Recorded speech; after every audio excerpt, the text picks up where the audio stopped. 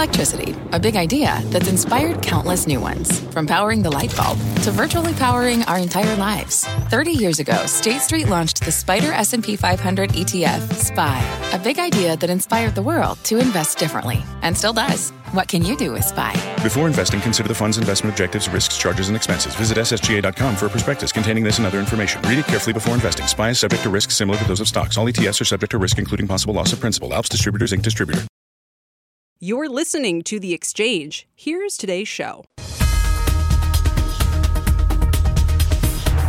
Thank you, Scott, and welcome to The Exchange. I'm Kelly Evans. 24 hours ago, it looked like Sam Altman was going to Microsoft after his shocking ouster at OpenAI. Now, maybe not. We have the latest and why a mass migration of OpenAI workers to Microsoft could actually become a legal headache for the tech giant.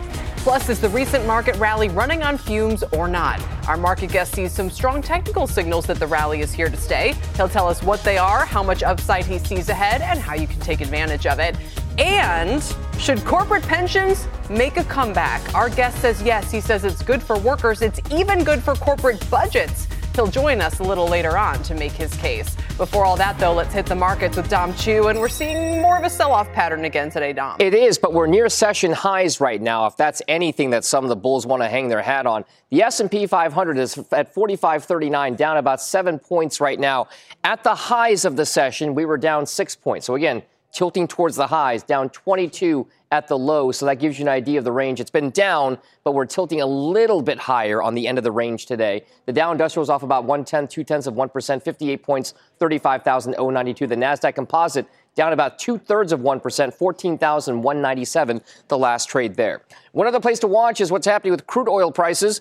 We're seeing a bit of a very near-term rebound, although in a medium-term, more downtrend. WTI crude prices off 0.5% right now, $77.49. The orange line that you're seeing on your screen is that 200-day moving average or longer-term trend line on a rolling basis. We're still below that level right now, but remember, we were bound by about $95 on the higher end of the medium-term range, down towards the 72 level on the low. So again, towards the lower end of this longer-term, medium-term trading range that we've seen for WTI crude. So we'll see if that sticks around. And then the retail focus is still very much for earnings season right now. We have a couple of names that are sharply to the downside here. Lowe's off the session, Lowe's off 3%. Best Buy, Consumer Products down about 0.5%. Both these companies, mixed reports, profits better than expected, revenues come in a little bit worse. Both of them lowered aspects of their outlook, which is why they're down. Meanwhile, Dick's Sporting Goods up 3.5%. This is a company that beat on the top line, beat on the bottom line, and raised its forecast. They see some of those better trends from back to school season carrying through into holiday shopping. So, Kelly, very mixed picture. Stop me if you heard this before. For retail and the American consumer, I'll send things back over to you. A lot of big movers, winners and losers. That's the theme. Dom, thank you very much. Microsoft CEO Satya Nadella was live on CNBC last night to address the OpenAI drama. He said the company's governance needs to change no matter where Sam Altman ends up. I think it's very, very clear that something has to change around the governance, and if that's sort of, and we'll have a good dialogue with their board on that, and we'll, walk through that as time evolves. But the most important thing for me, for customers to know is today we have all the capability. Well, as companies like Microsoft and Salesforce try to hire OpenAI's workers en masse, will they also run into legal problems as a result? Let's ask Steve Sloan. He's a partner at Menlo Ventures. He joins us this afternoon along with CNBC's very own Steve Kovac. And Steve Kovac, let me start with you with the latest updates and kind of big picture thoughts and implications and drama here for Microsoft. So the latest updates, here's the situation we're in now. As of last night / this morning, Sam Altman is kind of this monkey in the middle in between OpenAI and Microsoft. Where is he going to end up? Is he going to be running the subsidiary at Microsoft and bring over all these OpenAI employees who are threatening to leave? Or does he come back into the fold at OpenAI and run that company, and things are kind of back to the way they were Thursday? Unclear right now. Bloomberg just put out a report, by the way, Kelly, saying that Emmett Shear, that's the interim CEO that was named, late Sunday night. I'm losing track of the timeline already. Late Sunday night. is now telling people he needs to see evidence of why Sam Altman was fired in order to stay interim CEO. At the same time, when he first was hired, he posted on X saying, I know why, and everything's okay. So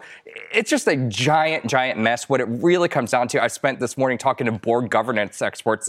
That's the point in the reporting we're at now is it's all about the board governance, what this funky structure of a nonprofit organization means for a profit organization. I was talking to one professor who studies this stuff earlier, and he's just telling me it's really going to come down to what the board thinks Sam Altman did that led to his firing. Whatever that is, then we can figure out how to move forward from there. But this is all being worked out in real time, being reported out in real time. It could change. Who knows who the CEO is going to be at OpenAI tomorrow, let alone tonight. So it's Steve anyone's Sloan, guess. Let me bring in our Menlo Ventures partner here. So what do you think is going to happen here?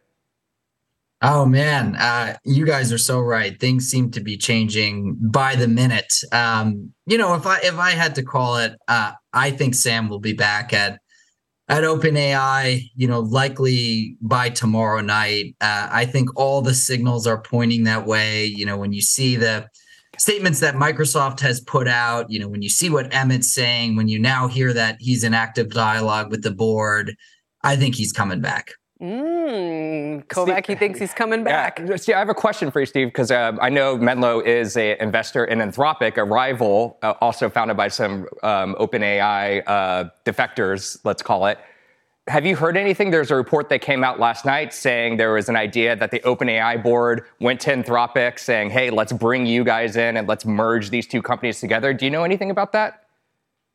I have seen that report as well. I do not know any specifics on that. We're very excited about Anthropic as a standalone company. And, I think part of what we've seen here is just the importance of trust and safety. And, really the core founding principles behind Anthropic is a model that hallucinates less, having humans in the loop.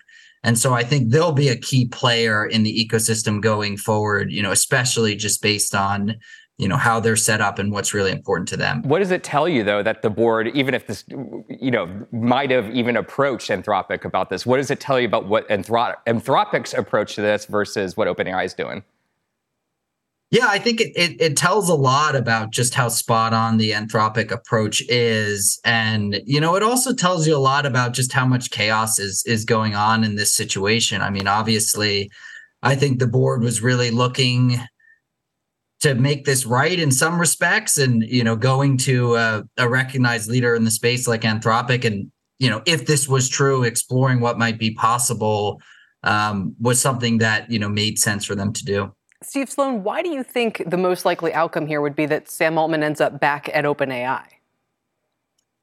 I just think it's very difficult to imagine OpenAI or even executing like OpenAI within Microsoft. And you guys alluded to this, right? With, hey, is this going to be a legal hassle?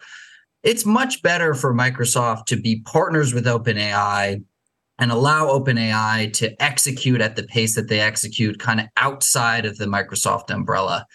Once you bring that sort of research and that sort of pace into a multi-trillion-dollar company like Microsoft, you're just not going to have the same level of execution. So I think, candidly, Microsoft probably wants Sam back at OpenAI. All the employees want Sam back at OpenAI. And frankly, most of Silicon Valley, is in Sam's camp and seems to want him back as well. So I just think there's a lot of forces that are pushing that way right now, and it's just the most sensible outcome. One more to kind of push this, and hopefully to that point, that's what's happening behind the scenes right now is people trying to figure that out. But shouldn't there be, Steve Sloan, some governance changes to the board so that maybe OpenAI is two companies, or maybe it becomes kind of a classic for-profit with shareholder fiduciaries and things like that, as opposed to the structure now? I wonder if that's part of the negotiation here.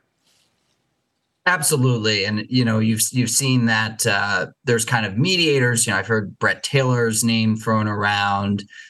I totally agree. And, this is what Microsoft had to say as well. There has to be some changes. Clearly there was misalignment here. candidly, we haven't even heard from the board. So, per Emmett's point, we don't even know really what happened here.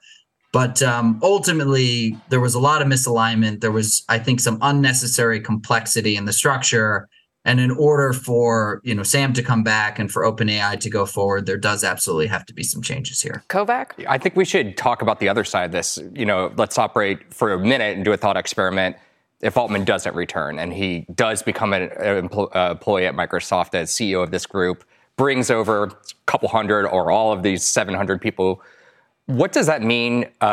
We're seeing now Kevin Scott today, the CTO of Microsoft, basically putting out an open call on X saying, hey, if you're an OpenAI employee, don't worry, you're fine. Here's the tweet right there. We'll give you full compensation. I've never seen anything like this, to openly poach like this. And does that create antitrust scrutiny in some way, even though it's not really buying the company, but also putting out this open call? Well, we also saw Salesforce yesterday saying, that too. So I think there's probably, maybe in a traditional sense, yes, there would be problems with this. But if the entire company's up for grabs now, it's a little bit different story. Yeah, it's the free market thing. But I also just keep going back to how aggressive this current FTC and DOJ have been about these issues. And even though it's not traditional acquiring a company, if it does become this way that the majority of the company becomes by default absorbed into Microsoft, you can better believe there will be some kind of poking around or investigations. I wouldn't be surprised to see something like that. Quick last word, Steve Sloan. Do you think any permanent value damage has happened? If we assume they can put OpenAI back together, put Humpty Dumpty back on the wall, would its value be diminished by all of this, you think, or would it just blow over and kind of go back to business as usual? I think they will certainly have taken at least a temporary hit here.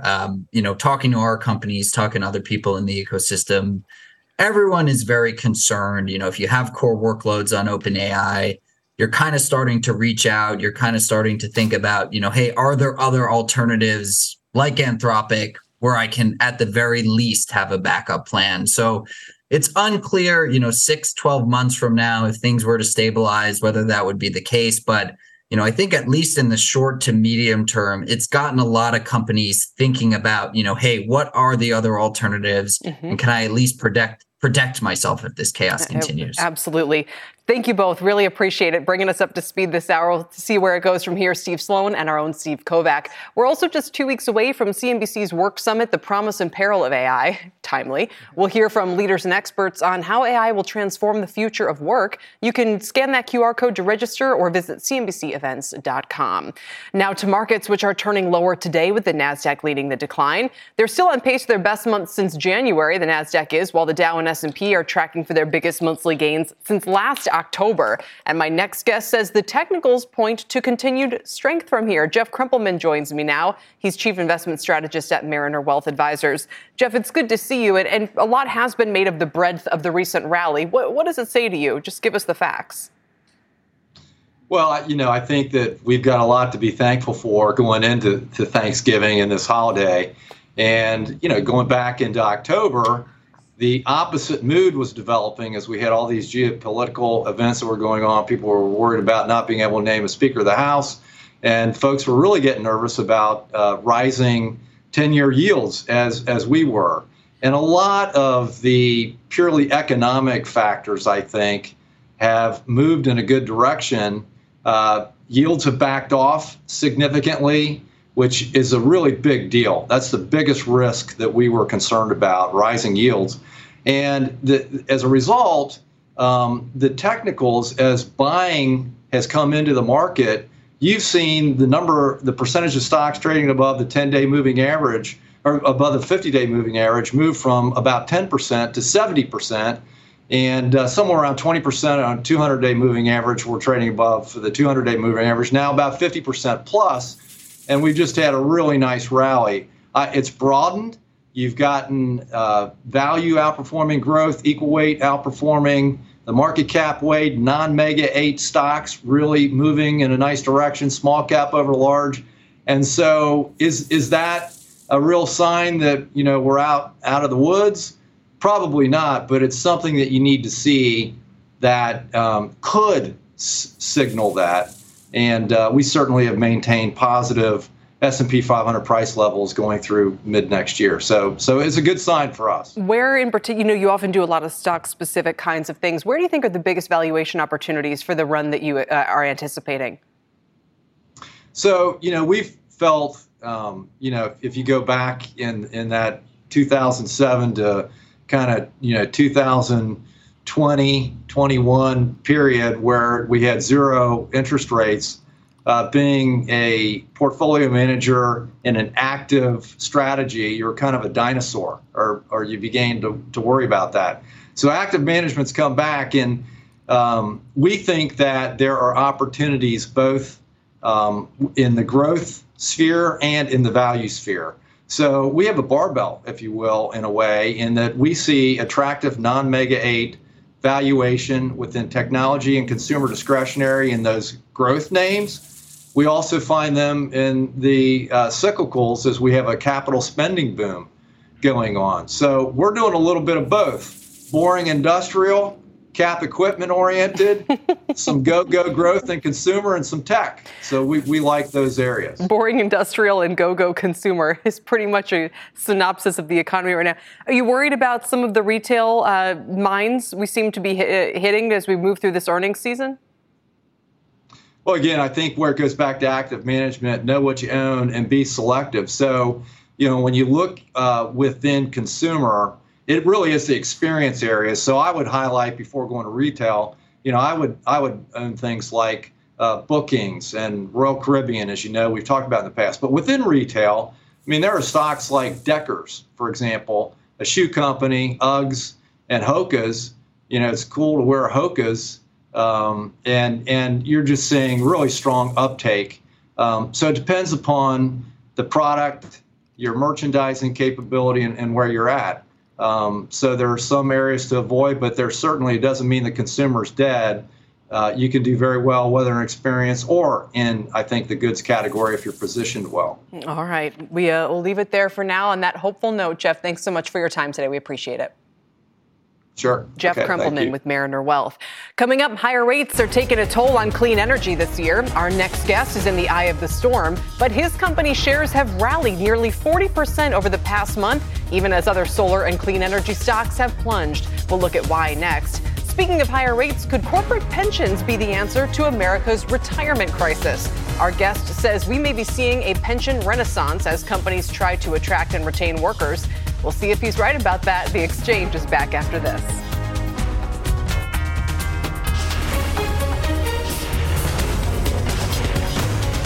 This is The Exchange on CNBC.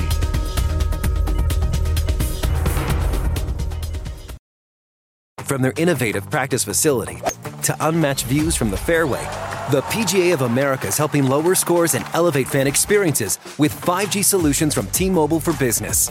Together, we're using AI-powered analytics to expand coaching tools and bringing fans closer to the pros with 5G connected cameras. This is game-changing innovation. This is the PGA of America with T-Mobile for Business.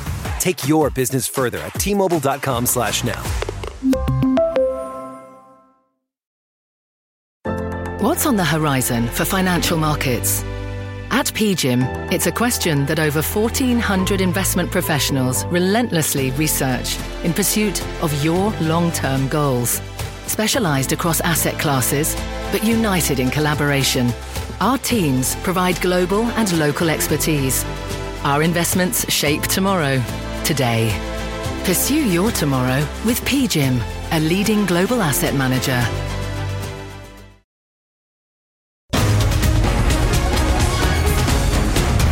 Welcome back. Shares of the renewable energy investor HASI are up almost 40% month to date after they reported top and bottom line beats on November 2nd. And that's despite some of its biggest clients, solar firms, getting a beating this year amid rising rates and fears about the broader economy. Enphase, Sunrun, SunPower, First Solar, they're all down double digits in the past 6 months, Enphase by 40%.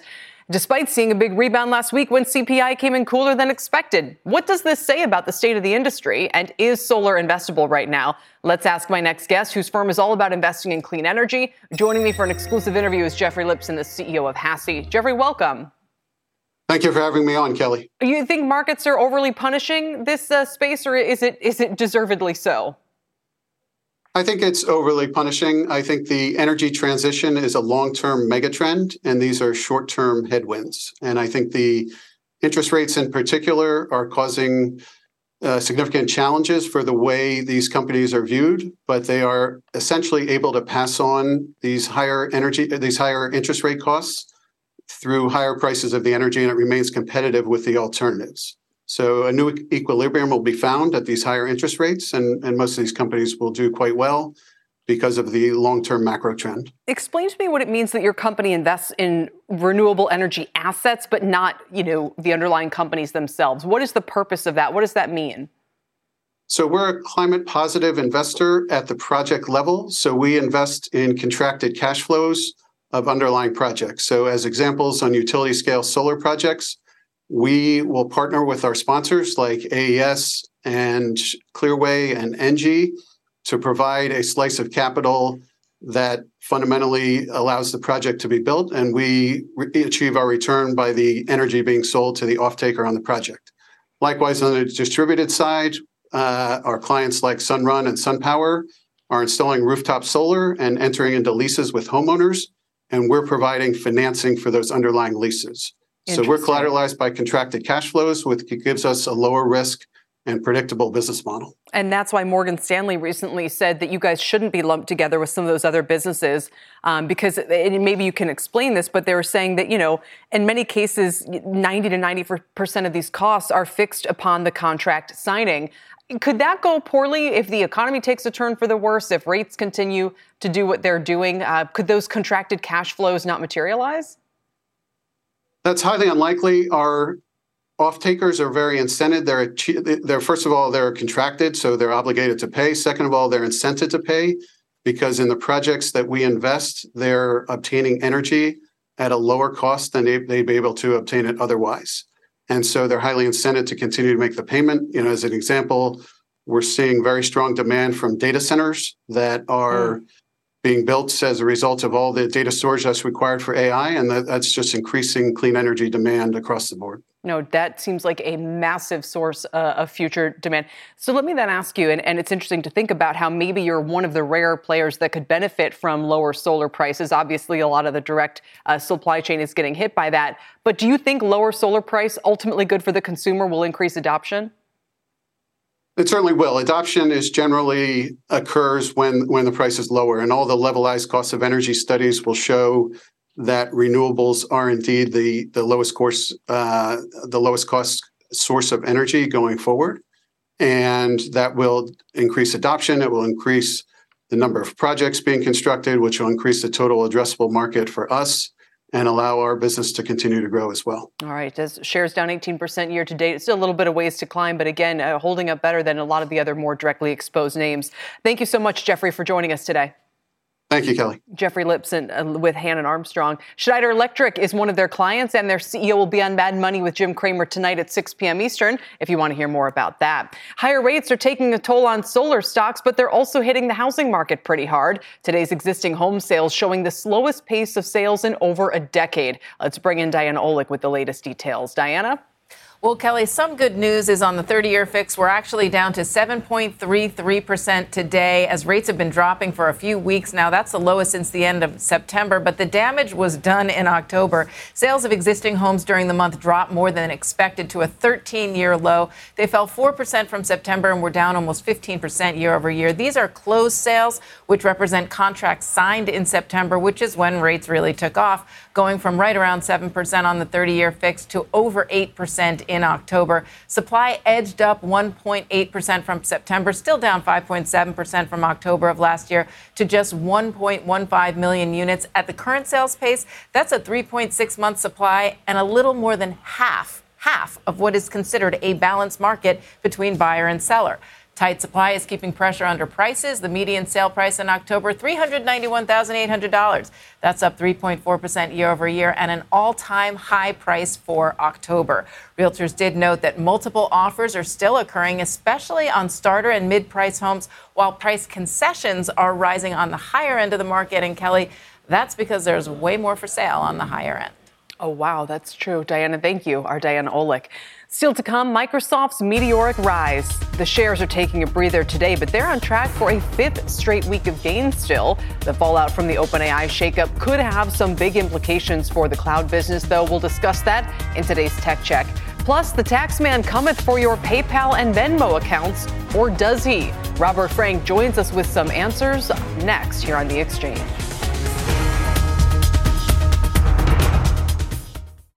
From pit lane to podium, the Las Vegas Grand Prix is providing fans a race day experience at the speed they deserve.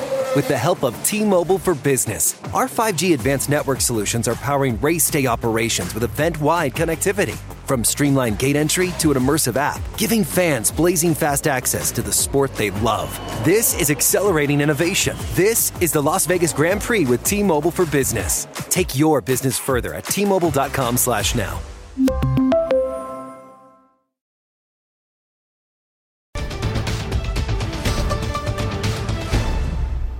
Welcome back to The Exchange. I'm Kate Rooney. We do have some breaking news on a major crypto company, Binance. The CEO, Changpeng Zhao, is pleading guilty to federal charges. He does plan to step down. We are getting some unsealed court documents in that criminal case against Binance. And they also released the plea agreement. It calls for the resignation of Zhao as CEO. It also prohibits him from any present or future involvement in operating or managing Binance. That is the world's largest crypto exchange. It also forbids him from talking about it. This is someone who's been very vocal on Twitter and social media. Binance faces 3 criminal charges, including conducting an unlicensed money transmitting business. They also talk about violating sanctions here. Starting as early as 2017, they talk about the defendant, which is Binance, the company led by its owner, CZ, knowingly failing to register as a money services business and then willfully violating the Bank Secrecy Act by failing to implement KYC and money laundering programs. They say that caused the company to violate U.S. economic sanctions. They say it facilitated billions in crypto transactions without implementing any of that proper oversight, KYC, as it's known under the Zhao plea agreement. The defendant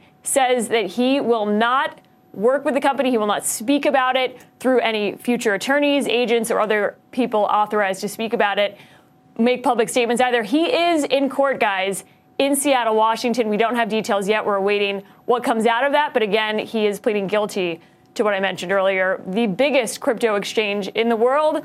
Moving forward, I'm told the heir apparent is someone called Richard Tang, who is the global head of markets there. They say they're looking for a CEO. At this point, no news on that, Kelly, but latest on Binance there. Kate, thank you very much for bringing that to us. Our Kate Rooney, if you're curious about Bitcoin amid all of this, down 1.5%. Meantime, a big news flash from the IRS today that may have a lot of Americans breathing a sigh of relief. Robert Frank has those details. Robert? Well, Kelly, millions of Americans actually giving thanks to the IRS this week because the agency will delay a rule on income received over PayPal, Venmo, and other payment services. So the so-called $600 rule required third-party payment platforms to send those 1099 forms to anyone with income of more than $600 a year. So if you had more than $600 in income from PayPal, Airbnb, or eBay, that would then be reported to the IRS and you could owe taxes.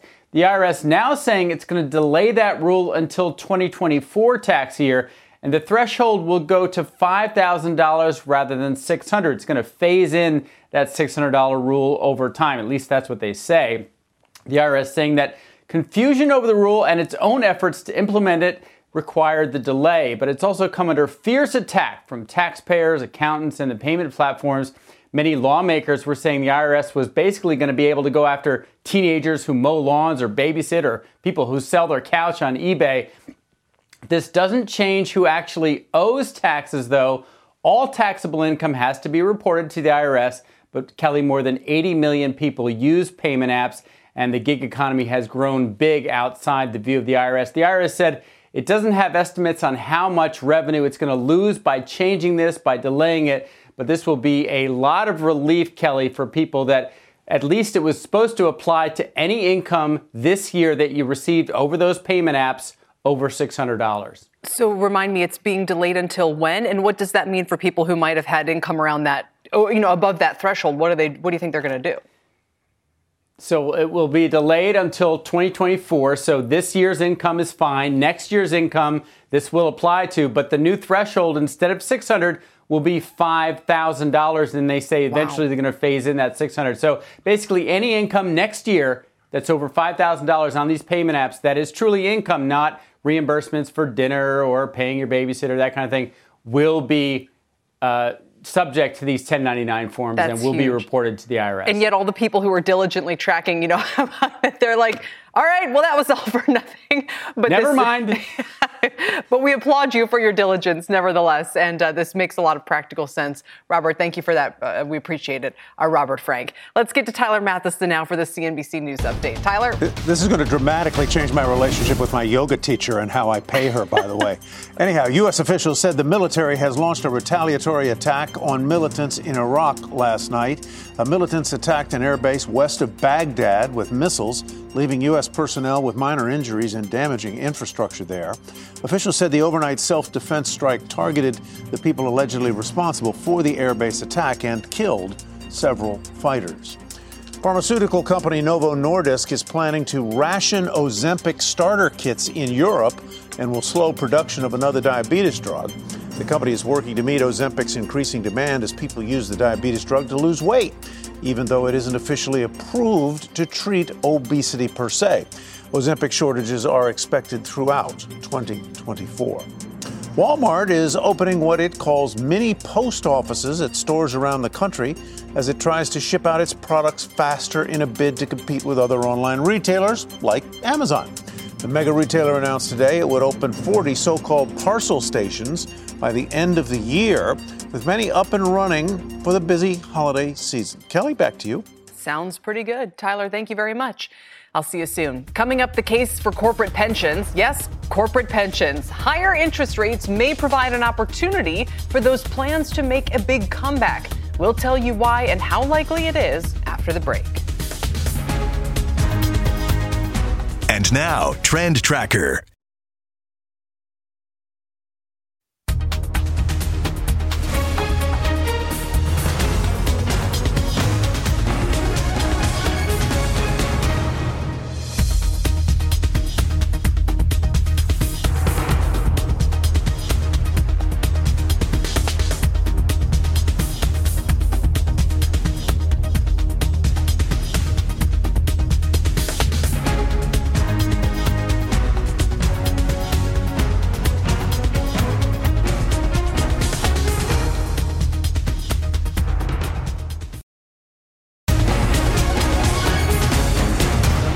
Welcome back to The Exchange. Labor unrest hitting everyone from auto workers to actors, and now even bankers are pushing to unionize. The Wall Street Journal reporting workers at 2 Wells Fargo branches will hold elections to decide whether to organize, what's been a rarity for that industry. And this just days after the UAW settled with the big 3 automakers. That union had also asked to bring back corporate pensions. The request didn't ultimately make it into those agreements, but my next guest says he's seeing a pension renaissance and wouldn't be surprised to see it come back on the bargaining tables. Joining me now, Dan Doonan is Executive Director of the National Institute on Retirement Security. Dan, it's great to have you here. Welcome.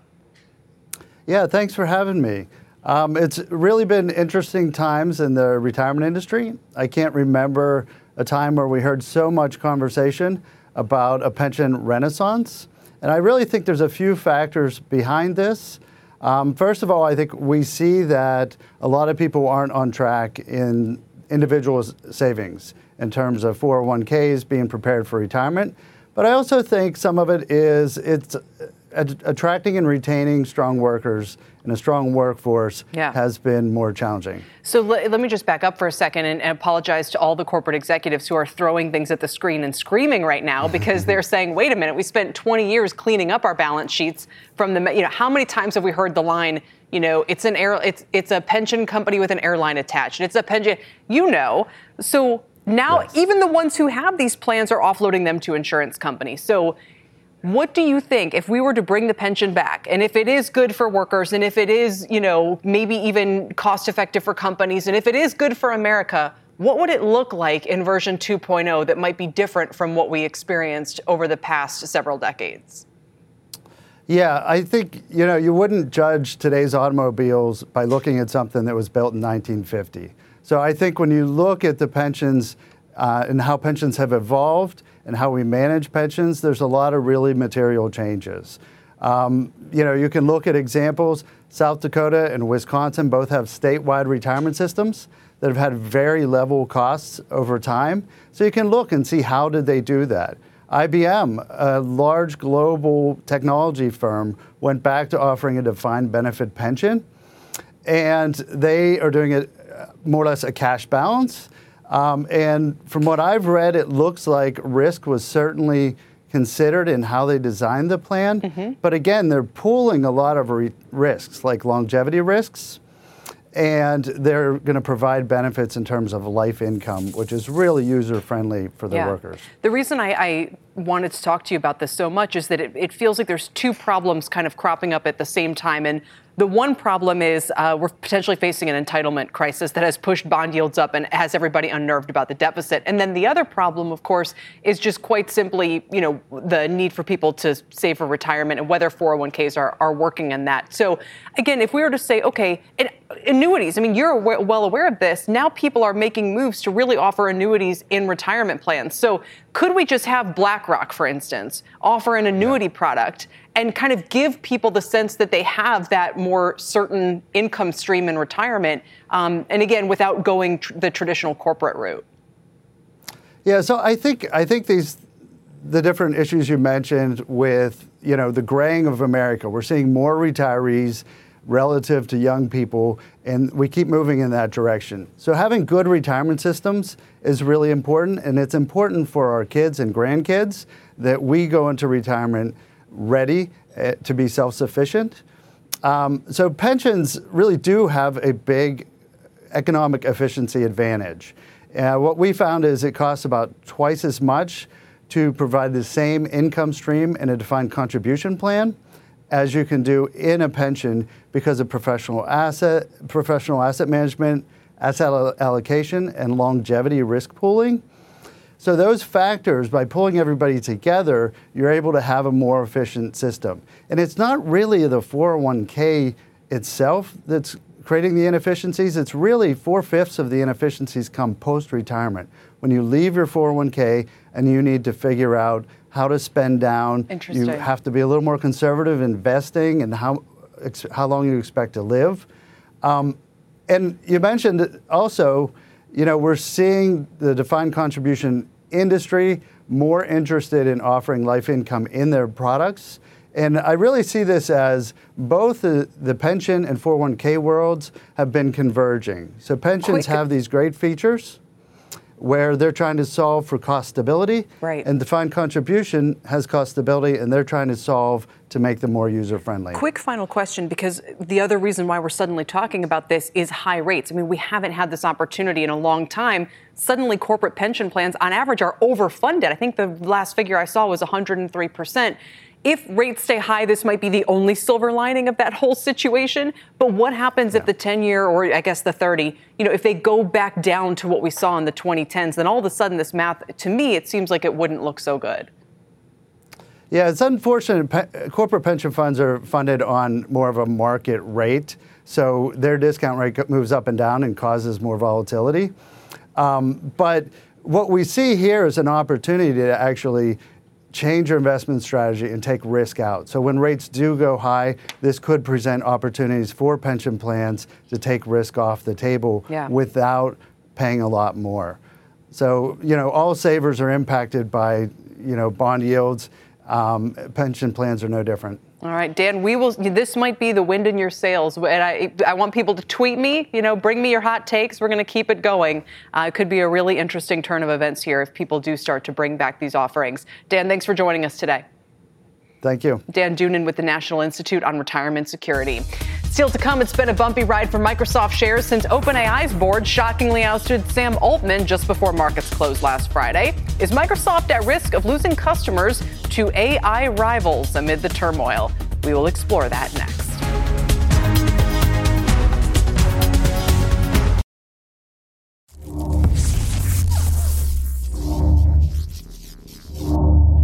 Welcome back. In what could be a blow to Microsoft, customers of OpenAI are reportedly considering switching to competitors like Anthropic or Google Cloud. Deirdre Bosa is here now with more for today's Tech Check. Deirdre, what are you hearing?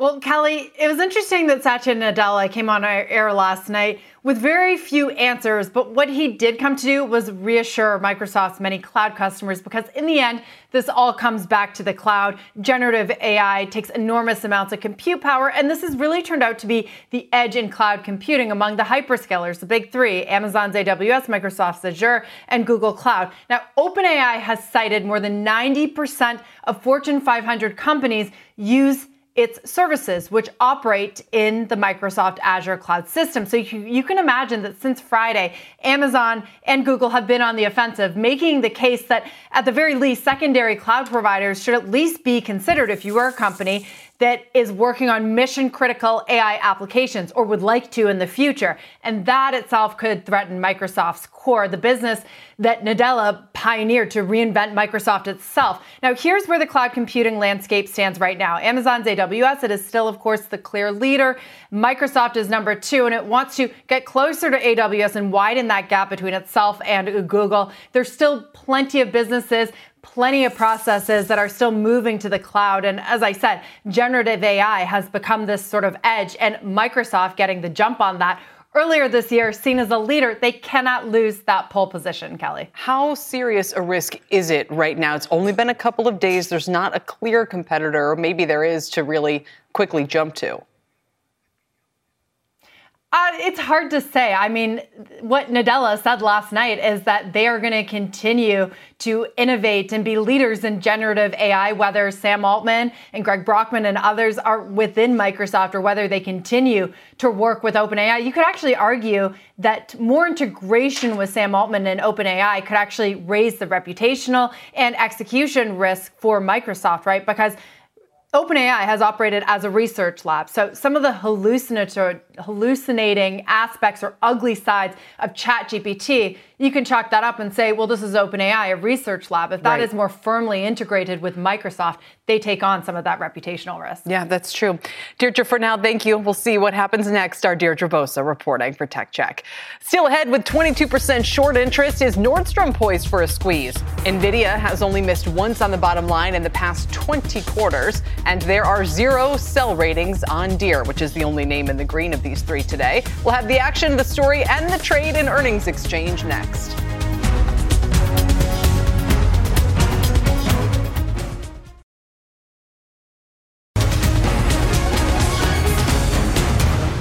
Welcome back. After some huge earnings movers today, what could the next 24 hours bring? Let's look ahead to Nordstrom, NVIDIA, and Deere in today's earnings exchange. Here with our trades is Jeff Kilberg, KKM Financial's founder and CEO and a CNBC contributor. Jeff, welcome. And we'll tease NVIDIA a little bit. We'll start with Nordstrom, because this one's kind of interesting. Sure. It's up 13% off its 52-week low from just last Monday.